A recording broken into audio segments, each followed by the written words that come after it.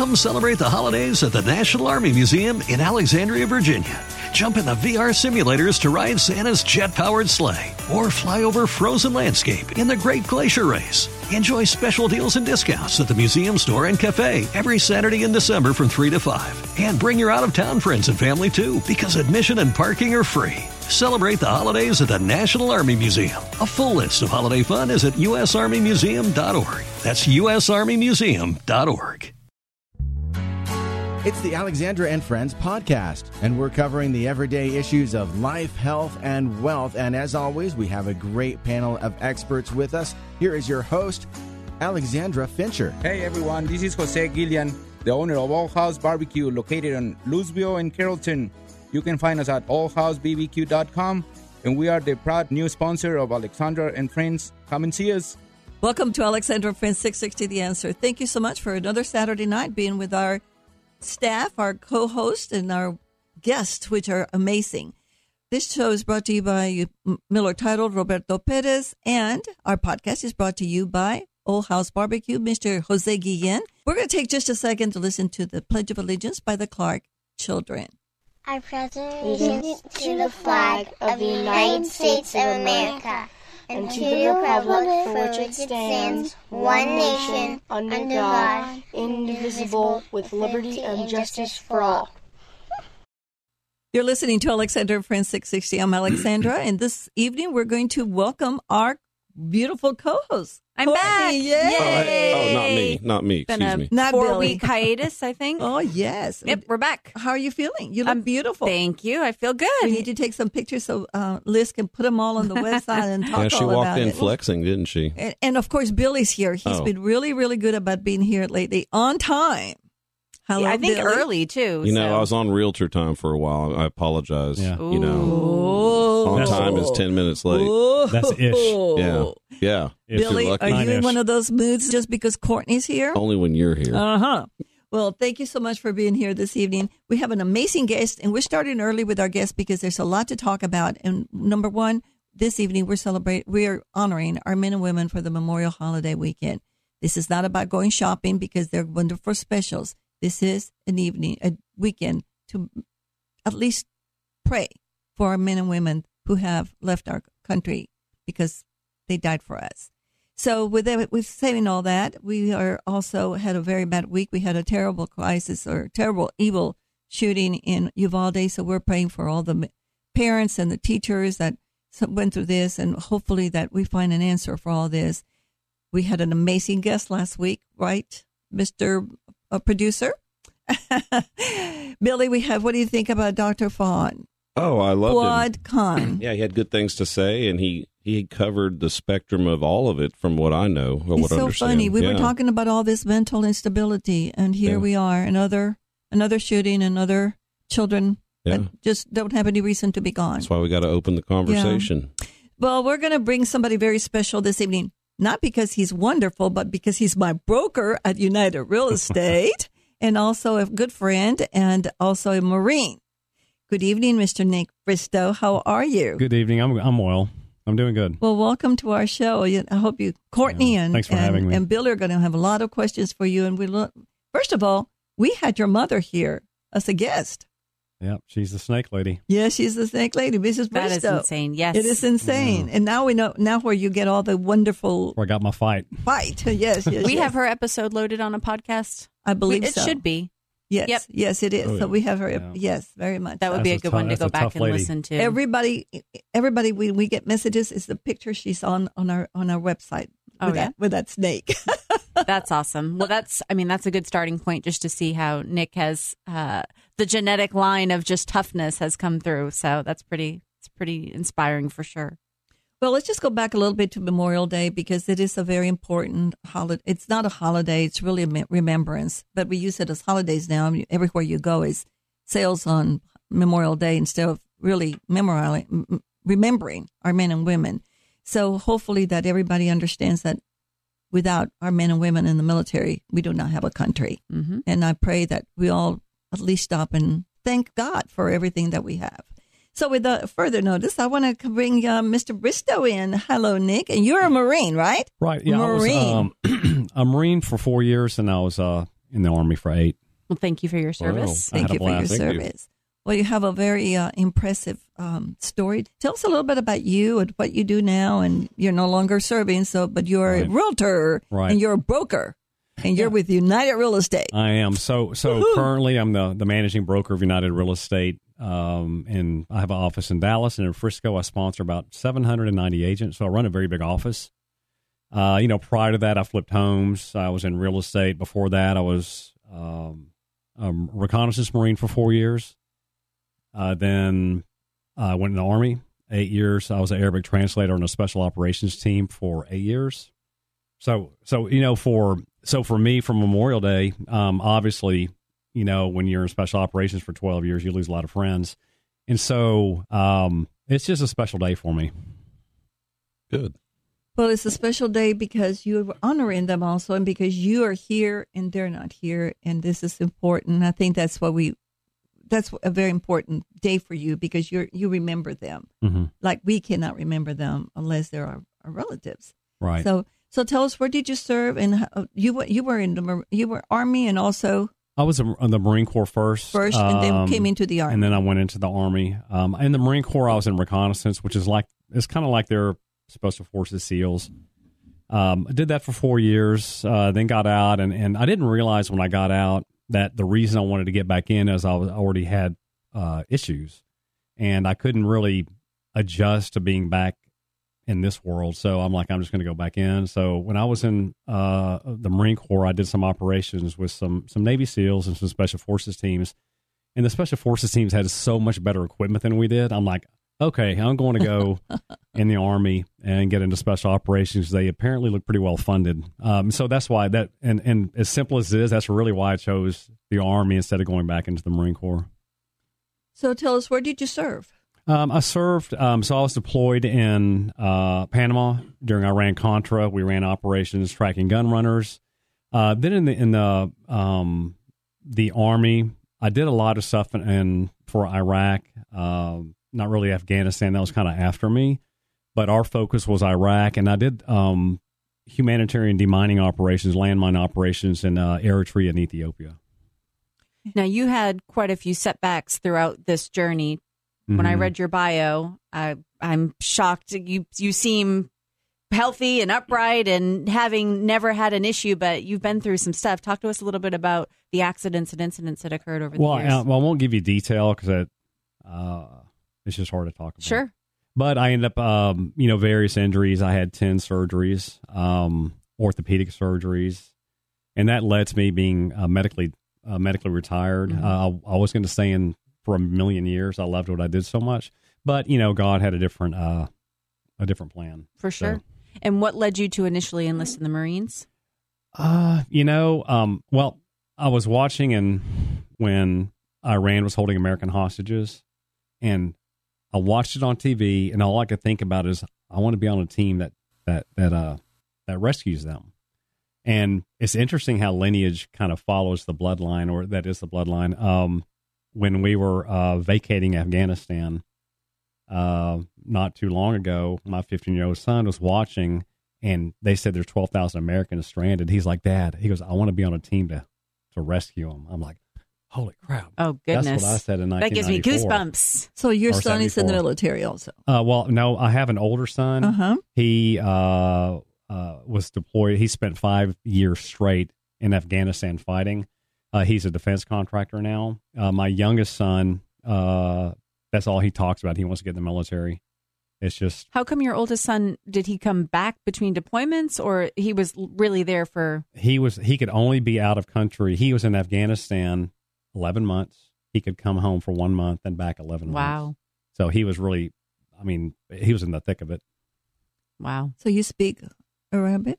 I used to be very, very proficient at Arabic. I can still write it phonetically. I can read it phonetically. My translation's kind of gone to the wayside. This is something you learned while in the military? Mm-hmm. I went to language school. Okay. Arabic language school in the Army.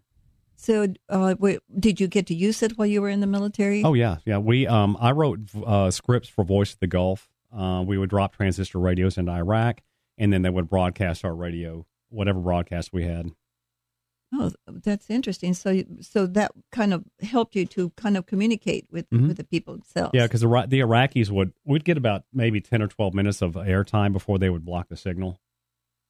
So I, in a prior life, was married to a person that was in the Army, and we were stationed at NTC in Fort Irwin. Did you spend quite a bit of time out there? NTC. Yeah. Quite the armpit. Yeah, it is. Spent several years there and then got the bright idea that we were going to move off base. And so my ex-husband commuted the hour drive. Wow. And then we ended up selling that house and moving here. But yeah, it was, that's an interesting place. But I remember that was when they were starting to bring in all of the Iraqi, game players, right? They would bring him in to simulate it. They call them OP4. Yes, OP4. And so what's the other one? It's OP4, and then he was I don't remember. I can't remember, but they changed things. He would bring me out there. We'd drive around. And it would be all the the big containers made into cities, and it was quite an interesting experience. But then they realized, after you would see 2 or 3 units come through for their deployments 2 or 3 times, they're like, we've got this whole base of soldiers that haven't deployed yet. Yep. And so he finally got orders to go, and they pulled him from some special task force. He's like, I'm getting out. He got out, Yeah. So I'm sure he regrets that every single day. I mean, we're not all meant to do that. Like I said, we think we have control over everything. We have no control. I think everything's kind of pre-written. And even though we think we're deciding, I don't know if we really are. So you left the Marines and joined the Army. So in our next segment, we're going to talk about Fort Bragg. Is that where you were stationed? Yes, that's the center of the universe. So when we come back, we're going to talk a little bit about Fort Bragg and everything that happened in Fort Bragg, because you were involved in a lot of this and got to see a lot of your men and women be killed. So we're going to come back in just a few minutes. This show is brought to you by Miller Title Roberto Perez. Please check out our website at alexanderandfriends.com. All of our previous episodes are loaded on any podcast platform. You can also see descriptions and profiles and both bios on that website. And then also like our Facebook, Alexander and Friends 660. And we're here with Nick Bristow. And Nick, we left off. You left the Marines and you decided to go to the Army. Tell us more about that. Right. So when I was in the Marine Corps, one of our missions, we did counterterrorism for the LA Olympic Games, but also one of the missions I was on one of the teams that would go to Vietnam and rescue POWs and liberate the camp. And unfortunately we never got to. We got airborne quite a few times, and then we had to stand down because they said it was bad intel or something. So we never got to go do that part. But during other operations in the Marine Corps, I had seen some buddies get killed and stuff, and I didn't really understand that it had an impact on me until I got out, and I still didn't understand what the issue was. But when I got out of the Marine Corps, I tried to go to college. I couldn't really keep a job because I was pretty not violent, but I was angry. I was just, there was something in me, and people were like, man, that guy's kind of crazy. And so I just couldn't make sense of the world. I'm like, I don't belong out here. I need to go back. And so, because of the better equipment stuff I saw with those special forces teams in the Army, that's why I decided to go into the Army. What was the break in between that? About 3 years. Oh, okay. 3 very long years for me. I bet. It was difficult. So then when you get back into the military, you go into the Army, you've got obviously some lingering stuff. You're back in the environment. I'm sure you kind of pick up where you left off, and you don't really think about it. Like everyone's just all in together, right? Or we all have it, so it's a normal thing. So you don't feel different because everyone's got these kind of weird issues, but you don't notice them because you have it. Right. Yeah. And so then you were stationed out of Fort Bragg, and there was quite a few things that had happened. We don't need to go into all that, but. Is your bio somewhere out there for people to see? For people to read about? It's on my LinkedIn. Yeah. Okay. On my Facebook. I don't go into detail on some of the things that I went through because I don't think it would do people justice to have to read that. But I saw a lot of very close friends get killed. I'm so sorry.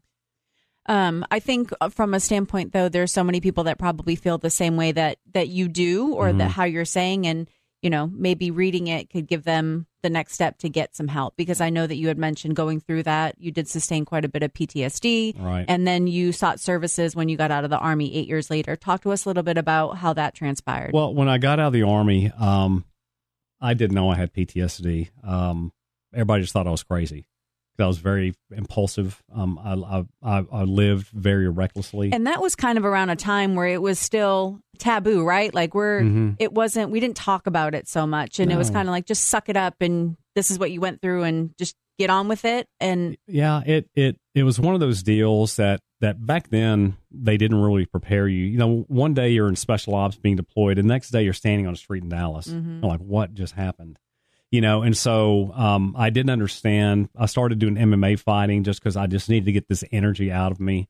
And I couldn't hold a job. That's why I became a realtor, not because I can't work, but because I needed to work for myself, because I wasn't employable, and so I kind of struggled with life, and then in 2014, I was in a car accident, and I don't remember any of this, but they cut me out of the car. I got in a fist fight with the cops. I attacked the guy that hit me. They had to strap me down in the ambulance. I don't remember this stuff, but when I was at the hospital at, I think, Plano, Medical City, Plano or somewhere, that's when the doctors, he said something to me about the VA. And about a week later, so the VA called me and said, hey, why don't you come in? And they said you might have had a brain injury, because I've had 2 pretty bad brain injuries. And that's why I'm deaf this year from an explosion. And I got my brain rattled pretty bad. But they're like, well, maybe you have another brain injury. So they came in, they did it. They said, we see the scar tissue from the old brain injuries, but you look okay. And they're like, hey, why don't you go see, it was Dr. Emmett at the VA in mental health. I'm like, all right. And so that's when I sat down. She's been at the VA 35 years. And she's like, just tell me everything you've been through from the day you went in. So about an hour later, I told her, well, that's it. And I said, I'm sure guys have had it worse. And she was like, Nick, and this is very validating for me. She's like, every time someone has really bad PTSD, they always say, but someone had it worse. Mm-hmm. She's like, she was like, I've been here 35 years. She's probably in the top 3 worst stories I've had to hear. So for me, it was like, okay, I'm not crazy now that I understand what the issue is. So I started therapy at the VA, and I did that I was going 3 times a week for years. Oh, wow. I was really messed up. I mean, there's times, I don't want to sound dark, but there's so many nights I had a gun in my mouth, just like, I don't know what's wrong. I just want this to end. The only way I can make this stop is if I die. And so, for me, when we're getting back to Memorial Day, there's nothing happy about it. And when people say Happy Memorial Day, a lot of veterans, it hurts them because this is a very somber day, but the general public shouldn't be walking around sad. Right. Because that's not their burden to carry, right? But they have their own things they're dealing with. But I think the hardest struggle for me have been my friends that made it out alive and have killed themselves. Oh. So, excuse me. Whew. Suicide is a very, very difficult situation in our lives. Nick, I want to go back because you were an amazing speaker at the Jewish War Veterans for us, but I want to go back to Fort Bragg because I think this is where you started carrying guilt because you were alive and other people were hurt or they were killed. Tell us a little bit about what happened on that day when the shooting that left 1 dead and 20 wounded, and you carry that guilt. What were you thinking about at that moment? I was unfortunate enough to be nothing ever really happened on deployments. I was 18 months prior to that shooting, I was involved in a horrific event that left 25 people dead. And, is that the Green Ramp? Yeah. And so what happened for me, Alexandra, is that broke my peace. The reason that broke my peace, I wasn't employed. I was at home. And these things don't happen at home. You're not, when you're deployed, you're ready for someone to get shot. You're ready to see things. So you kind of have your guard up. But my peace was broken with Green Ramp, absolutely horrific event. And so that really kind of shook me to the core. Is like, okay, there's nowhere safe. There's nowhere safe because, and then you're hyper vigilant because you're always waiting for something to happen. And then, so 18 months later, my special ops team and I were out running. and we're going by Taos Stadium at Fort Bragg, and all of a sudden we hear shots cracking over us, and we're in shorts and t-shirts, and we're like, holy smoke. So there was a building, a cinder block building, so we ran behind it, and a Army soldier had gone up in the woods with his weapon, and he was shooting his own battalion. They were out there preparing to do battalion exercises, and my team and I, we sat there helpless and watched 20 people get shot. They were too far away to help. We were totally unarmed, and so the shooting, some special forces guys were in the woods, and they subdued them. They subdued the shooter. And so we all kind of looked at each other and we're like, well, I guess let's just finish the run and go to breakfast. So we finished the run and went to breakfast and never talked about it. The unfortunate reality of when you're in the military is you can't dwell on these things. You become mission incapable if you dwell on these things. And what happens is you learn to bury everything because it becomes second nature. Just bury it. We don't talk about it. And then all that stuff kind of comes out. All those ghosts, I call them the cracking bones of haunted men. That starts coming out when you get out and you have all this space, and suddenly you're not living in a compressed environment, and your brain has a space, and then your brain starts roaming. Then it starts going to places that you don't want it to go, but it does. And so with the VA, for people that may be experiencing something similar, it's all free, right? I mean, the VA services are free. What do people do? How do they get a hold of the VA? They just so there's VA hotlines if you're feeling suicidal or you need help. Any veteran that's suffering can go to the VA. And just like any system, it's a bit bureaucratic because it's a big system. The people there, the system isn't that great. The people are amazing. Once you get through the system to the people, they take such good care of me. It's just, and the VA kind of gets a bad rap, like, oh, they're creating all these homeless people. What happens with the VA is a lot of people join the military because they would love their country. They want to protect it. That's what I did. A lot of people go in the military because maybe they have some underlying emotional or mental issues. They can't get traction. Hey, that's a job, or I need to get away from my town. And the chances are they probably would have been homeless anyway. So there's a proportionately larger number of that demographic that goes into the military. So it's not the military causing it, but the VA is obligated to help them. Do you think with that statement that the military is starting to do maybe additional screenings for that before or is it still whoever wants to join?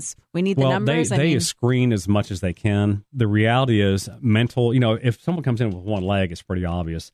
These mental and emotional issues can be so well hidden. In fact, the individual may not even know they have them. And so it's so hard to detect that they can't. So let me go back because I know you so well, and I know it emotionally. But you feel guilty because you're alive, and you felt that way for a long time. And I still do. And you still do. I had a flashback, or it's called a daymare. I had a flashback. First one I've had in a long, long time. I mean, they kind of start to come, but I know how to diffuse them pretty quickly. But I was in a situation where I couldn't. And then I just, it kind of hit me, and yeah, I feel guilty. Sometimes why did you die and I didn't? Well, and then so inside of you, and I think at the VA, there's all this wonderful help. There is a lot of help because I work a lot with the VA. But I think one of the things that we forget to reach out is that we do have somebody within our life, our parent or sister that you can talk to. But I know you, Nick, that you sort of keep things within inside because I see you in our office quite often. So as you are in the military, you're trying to move forward in your life and you see these things happening. Then you continue in the Army, correct? And you become an operator. You go to you become airborne operations also. I was airborne the whole time. Oh, the whole time. Being part of special operations, one of the qualifications is you have to. So were you working well? Were you able to do your job? I mean, physically, I was at the top of my game until I started getting hurt. Mentally, I was at the top of my game. And so I was kind of like the. Special ops is kind of the tip of the spear, and I was like right at the sharp edge because I was a good operator, and like I said, but things happen. And my biggest nightmare at the time was would something happen to me? I didn't care if I got killed.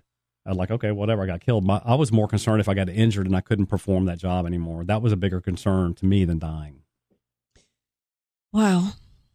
It really takes a toll on life itself. But being a military is you have two lives. You have the military life, and then you have your individual life. I grew up in it. Right. So now, what do you tell a young soldier going in, a young man? Your son. Your son. son. Your kid. I mean, how are you okay with this? Are you proud that they want to serve their country? I'm proud whether they want to serve or they don't. That's a very personal choice. Mm-hmm. You know, when I talked to my son Alex before he went in, I said, just really think about it. I said, I'll support no matter what. And he wanted to go in. My 15-year-old wants to go in. Mm-hmm. He and I are mirrored very much alike in our personalities. And he'll do it because that's what he wants to do, and so I support their decision.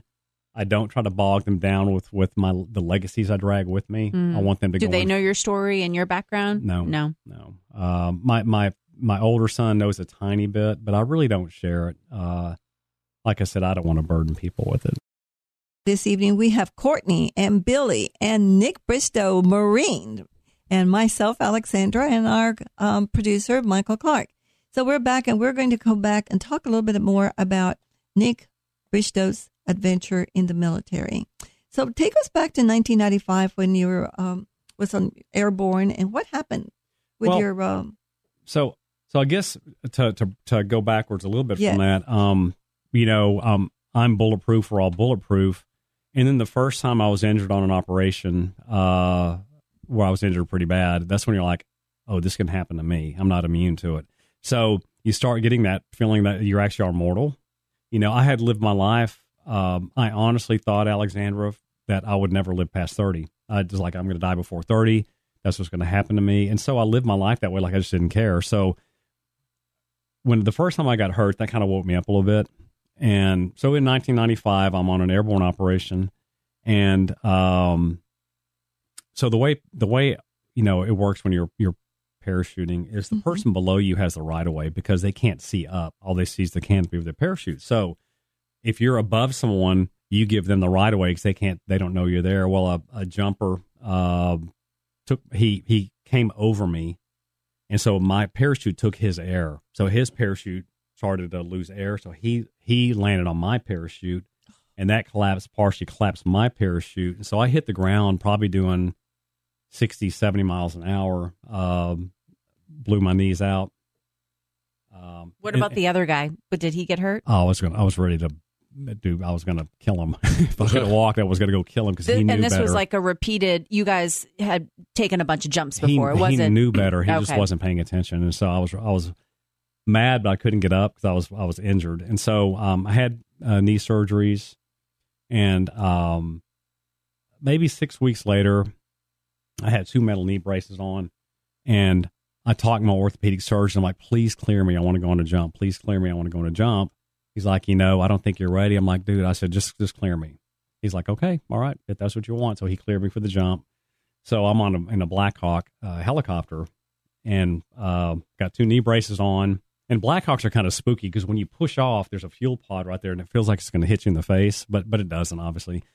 So I'll push off. Things are going great. Hit the ground and blew both knees out again. Oh, and so 2 more knee surgeries, and those events are what ended up ending my career because I couldn't be airborne anymore. I couldn't physically handle the job, and that was absolutely probably the most devastating blow to me. Is wow, I can't do what I love, and so that really, really took the wind out of my sails. And then you're on base, you're hurt, and you feel like you're dragging your team down, and it's just a really, really hard feeling. It was for me. It really hurt my pride. It really hurt my soul because I had poured everything I had into this line of work. Do you have bionic knees? You got metal all up in there? They've got screws and stuff in them. But I had other injuries. I've got screws. I've got my shoulder wired together. That was my first injury on a deployment. I've got my foot screwed together. Goodness. I've got various things.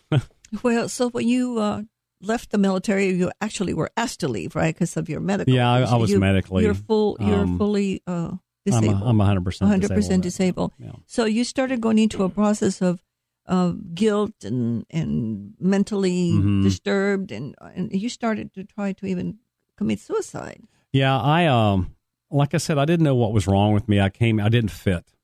Everything, I was like, I was transported to a foreign planet, because where I went from to here, it was so, everything was just so different. I didn't understand people. I didn't understand how this system out here worked.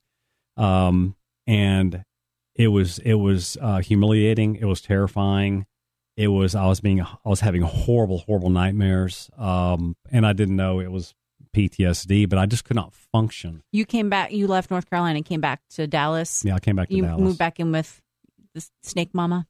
No. I was married at the time. I destroyed that marriage because of I was just, no one could live around me. And so, but I was having horrible nightmares. I was just having a lot of trouble. And, I'd find myself, alone, drunk on the floor with a gun, finding every reason I could not to do it.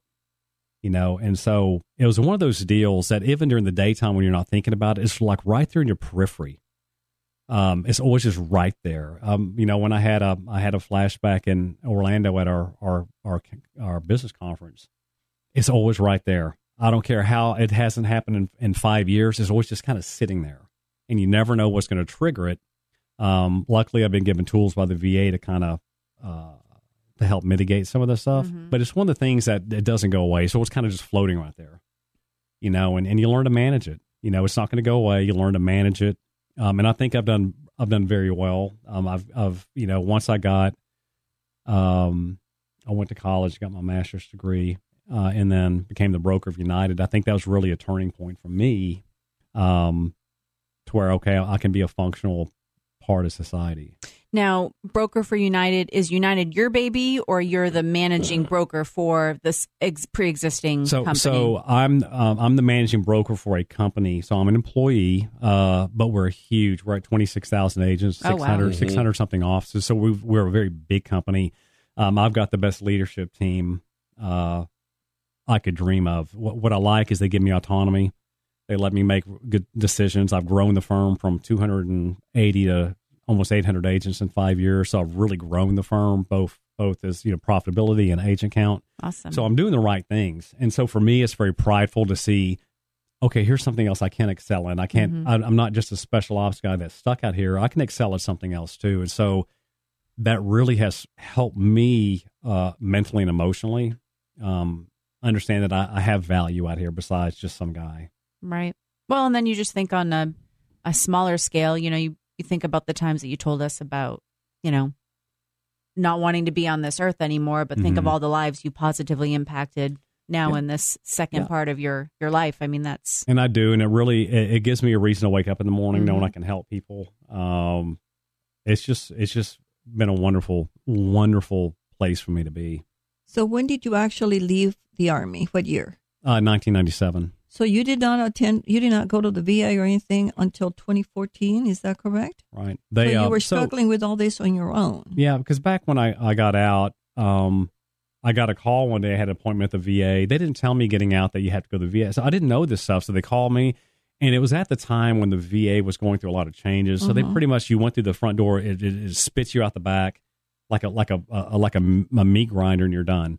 And so I didn't even know I could go to the VA. I didn't know this until after that car wreck, and the dots kind of started connecting, and I'm like, wow, I have services, and so it was from 1997. The first time I went back was 2014. Now you were saying something about a hospital that's not VA hospital. Well, it is. It's called, in the state of Texas. One of our commissioners, Patterson, started the program for Texas Vets. This Texas Vets, we have our own cemetery, we have our own hospitals called Texas Vet Hospital, and one of them is in Bonham, right next to the VA hospital. Oh, wow. And this is for our Texas vets. You also have the Hazelwood Act for the children, and you have also a cemetery where you and your wife can be buried also. Oh, wow. So it's an amazing, and most Texas vets do not know this, but Texas loves our vets, and this was a program that was brought in by Patterson, our commissioner.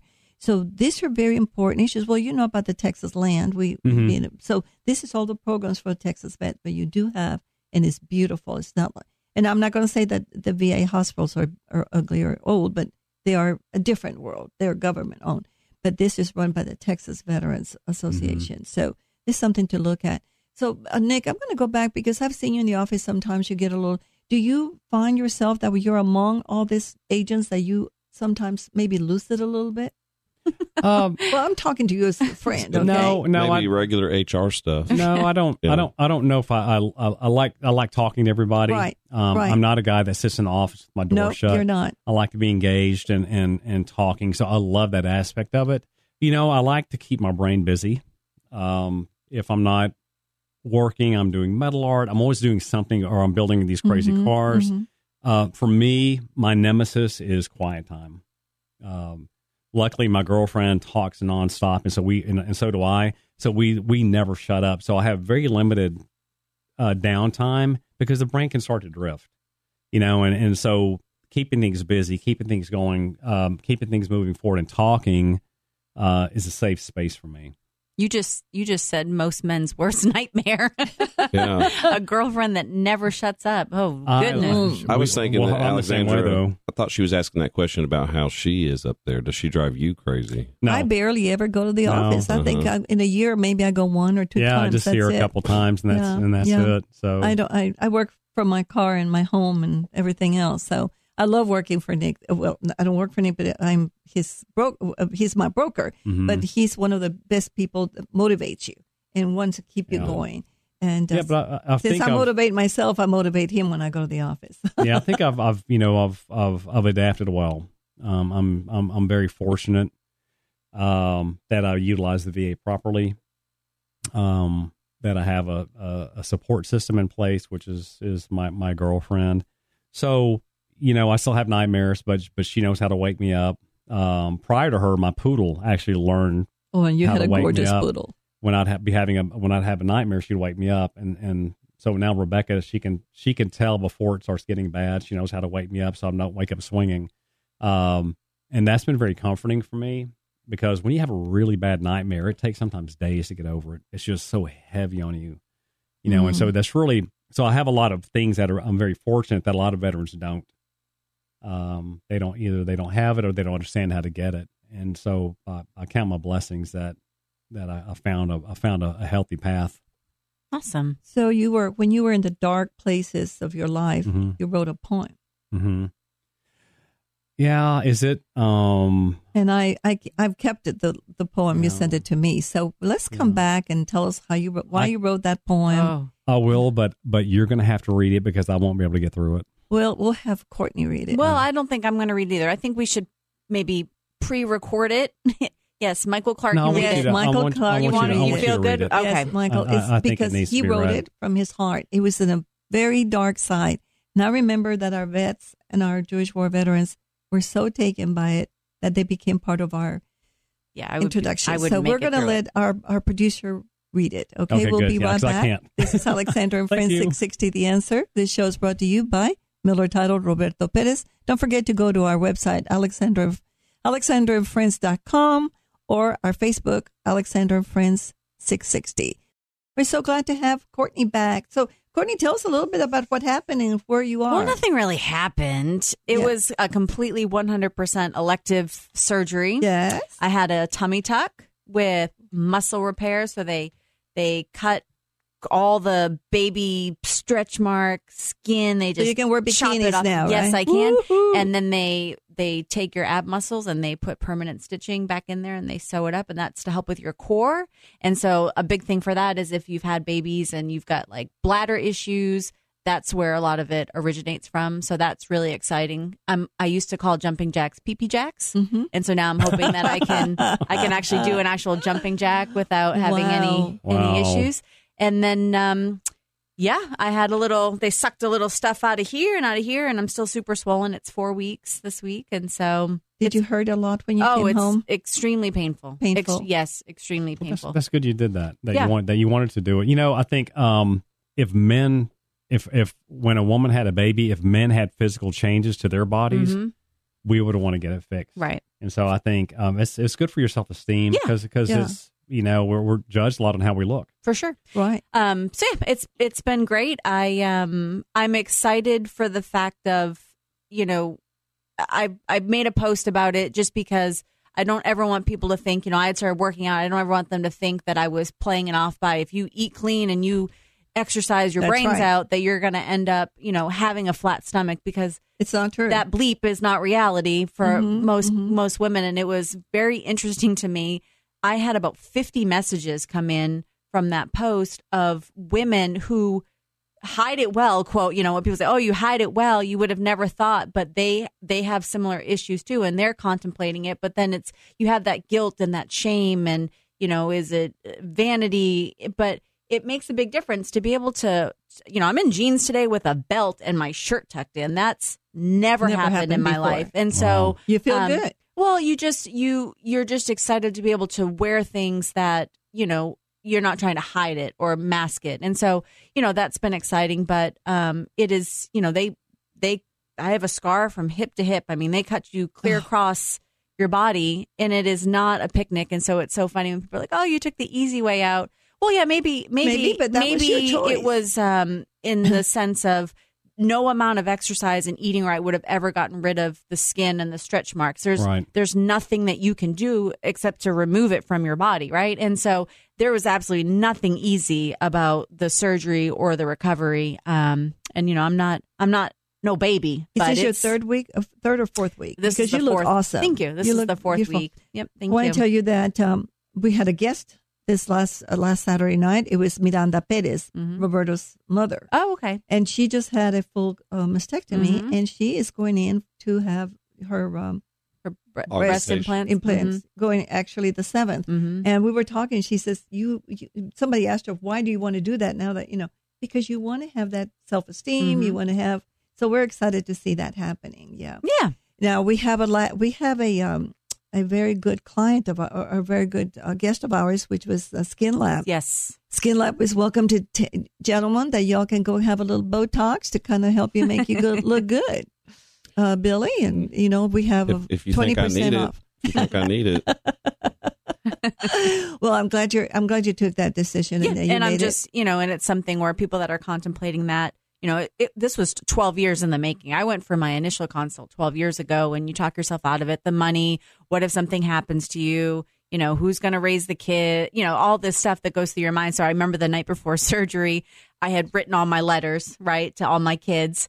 And I laid my will out and put all my paperwork and all my passwords, and it's to think that you chose and something bad could happen. But I woke up and everything is fine. And you made it, and you're there, and now you can help other women do that. Yeah, I mean, and it's just it shouldn't be taboo to do stuff like this. No. Look out for yourself first. Yeah, well, That's and right. it's just That's right. Then you can help others. Then you can help others. Yeah. Yeah. So, what do you think, Mr. Nick? What do you think that's good for a woman to do all that? I think so. Some things exercise can't fix. I don't think it's vanity to have something like excess skin. It's just you want to be happy, and people say, well, you should naturally be happy, but you still see that. Yeah, for sure. And wanna you feel can't good. fake like you don't notice it. So I think it's very important that if a woman wants to do that, just don't worry about what anyone thinks. Yeah. Does it hurt anyone else to do it? You do what you want to do. And I've known a lot of females that have done that, and they are not ashamed to put on a bikini or a bathing suit. They're not ashamed to dress certain ways. I think it's healthy. That's just my opinion. Well, thank you, Nick. Well, I appreciate it. Thank you. Validation, I'm always happy to hear. Well, be sure you post your pictures when you're in the bikini. I'm definitely not going to post all those pictures. I mean, it's something where it's, for me, in my entire life, I've never been able to wear a two-piece bathing suit, but it's not something where I would do it to show anything off. That's just not in my nature. It's for but you. yeah, It's for you. Well, this has been an amazing evening. It is Memorial Weekend, and we have a wonderful guest, Marine Nick Bristow. Hey. What is your rank? Sorry. well, he went back in as in the Army. Well, he's got two ranks. Right. He's got Marine. So, well, I carried my rank over from the Marine Corps to the Army, and so I was selected for E7 when I got hurt. And so, what happens is when you're hurt, even though you're eligible to be promoted, they're typically not going to, because they only have a certain number of slots to promote people, and so they're going to go ahead and give that E7 to maybe the next guy behind you. because they'll bring someone in from another unit. And so, and rightfully so, you shouldn't, I don't think someone should be promoted if they can't perform the job they're being promoted for. So I wasn't spited. I was, like, that's just the way it goes. Mm-hmm. So I left as an E6. You did left. So did you get a divorce before you left the military or after? No, both of them happened afterwards. Afterwards, Yeah. Okay. And those, like I said, they were, I was bringing a lot of baggage with me, Well, we all have baggage, and we just depends on how we carry it, right? I had some serious Samsonite going. Well, I'm so glad you came today, and I'm glad it was a weekend that we can share all these little Now, things. what are you doing? Are you going to the cemetery tomorrow? Are you putting up flags? We're putting flags out for the American Legion at our VA center, and are you a member of the American Legion? No, Alexandra, as bad as this sounds, I still have trouble being around a lot of veterans because we naturally start talking about things. So I end up typically leaving worse off than when I came. And that's just something personal. That's okay. I typically avoid hanging out with a lot of veterans for that reason. And it's unfortunate, but like I said, I end up leaving I understand. Are you going to Arlington? Is that No, we're doing at the VA at our memorial in Carrollton. We have a memorial. Okay, because my kids are doing Arlington. They're doing Arlington. Yes. Are you going with the kids? They're going with their dad because that's their thing that they do. Very good. Are you doing anything for the weekend? No, Nick? Rebecca and I, one of her friends is married to a Dallas Cowboy, and we've been invited over to a dinner party. We're going to stay the night at their house, and then Sunday we're going to a wedding. Whose wedding? My niece's wedding. Oh, okay. Well, so this weekend is a very special weekend. So all I got to say tonight is that we want to thank the families are part of the Memorial Weekend because it's the families that serve as much as the military person. Yeah, they carry a huge burden. So people are gone all the time, and it's just a big burden. But they're there to serve with you too, and whether we like it or not, they are also part of the military family. Oh yeah, they definitely are. So we want to thank our servicemen and women that have gone through all this, and the parents that have lost their child to the service and so it's keeping our country safe. So we appreciate it very much. Well, I know we're coming to an end of our program, but I want to talk a little bit about elections because we did have some really good. These were the primaries, and our Attorney General is going to continue.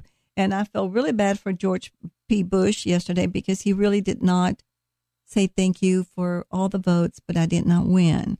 He was kind of sassy. But it happens, I guess. I know, but we had really good. A lot of people went out and voted, which is very important to me. So we had. So I think now the next one is we go November, and we have the big election of governor. Right, it's going to be Alexander. It's going to be very interesting to see how that plays out. We have a lot of people from the West Coast have moved to Texas. Oh my gosh, yes. And so that's going to obviously cause some sort of a shift in the politics. And sometimes, Alexandra, things need to change, not everything. But when we have adjustments, we need to have checks and balances. So anytime we have all one party, it becomes very unhealthy, whether it's one or the other. So I think it's very important that we have a mix. Sometimes we have a Democrat, sometimes we have a Republican, and it really balances things out well because we've seen what happens if it's all one type. It typically kind of starts to go off the rails because you don't have countering opinions that are good opinions, and so it's going to be interesting to see how it turns out. All I want is the interest rates to go down, the gasoline to go down, that would be nice. For us to make good decisions. And that we don't want to go to the wars. We don't want to take care of everybody else's country. We need stability in our country first. Yeah, we need to close the borders. There's a deal, when you're on an aircraft, on an airplane, and they always say put your mask on first to help others, because if you can't help others, you can't help yourself. You can't help yourself. Right. You can't help others. So I think it's very important that we always operate off a very strong base. We have to. And when you're talking about planes, I used to do you put your mask on before you jump off. Oh, that's right. Your past life with American. That's right. So did you know that she retired from American Airlines? No. Wow. What did you do? A lot of things. Really? I was flight attendant, and then I went to corporate. I left with corporate, yeah. Oh, wow. So when you said put your mask on, you put your the things we learn, right? The things we learn, yes. But it was a lot of fun. So things just have to normalize in our country because we're so right now. It affects so many ways. You got.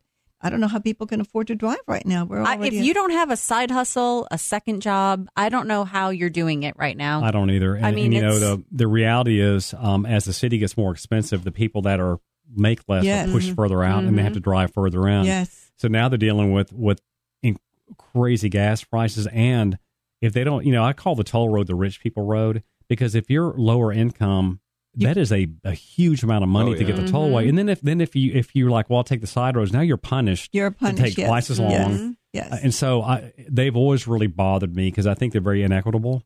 But they are what they are. So hopefully the gas prices will go back down and it's not going to happen in the next couple of years. I don't think so either. Well, my company covers my toll tag, and it's over $400 a month doing what I got to do.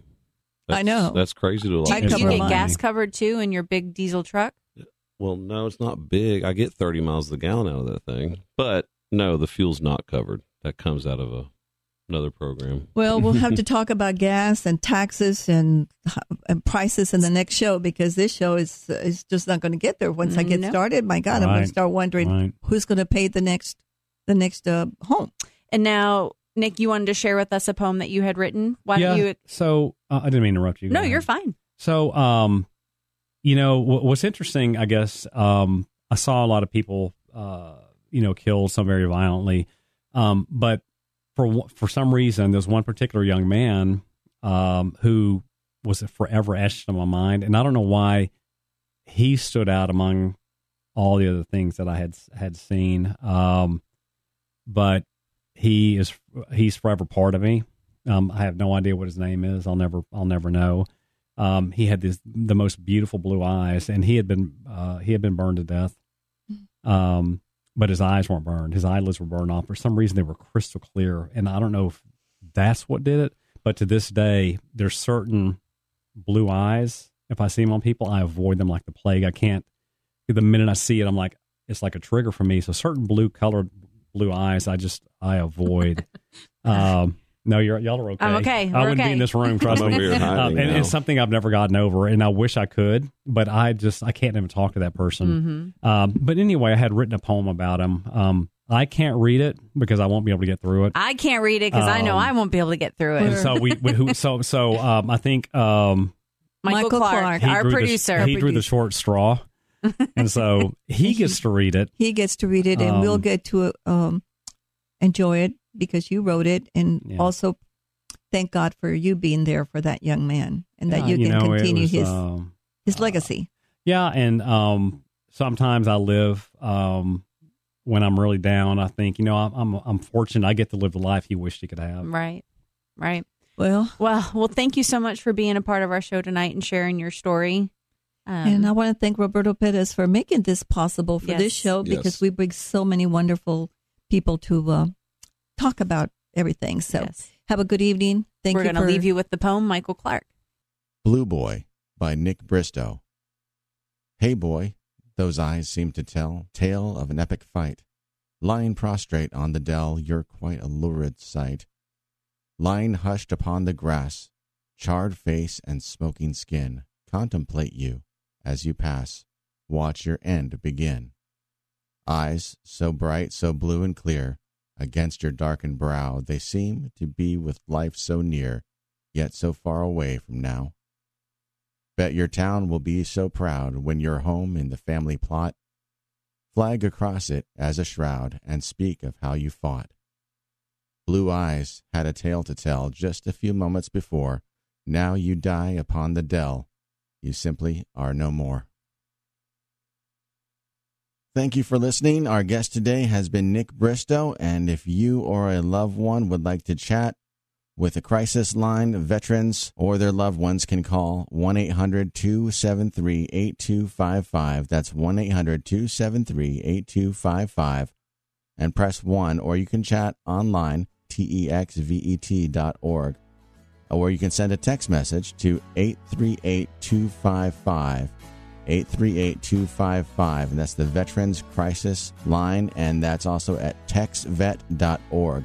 There are no pre-qualifications to chatting with someone about your crisis. You've been listening to Alexandra and Friends, the podcast. Reach out to us on Facebook at Alexandra and Friends or write us an email, alexandraandfriends660@gmail.com. Be sure to mark us as one of your favorite podcasts so you never miss an episode. Come celebrate the holidays at the National Army Museum in Alexandria, Virginia. Jump in the VR simulators to ride Santa's jet-powered sleigh or fly over frozen landscape in the Great Glacier Race. Enjoy special deals and discounts at the museum store and cafe every Saturday in December from 3 to 5. And bring your out-of-town friends and family too, because admission and parking are free. Celebrate the holidays at the National Army Museum. A full list of holiday fun is at usarmymuseum.org. That's usarmymuseum.org.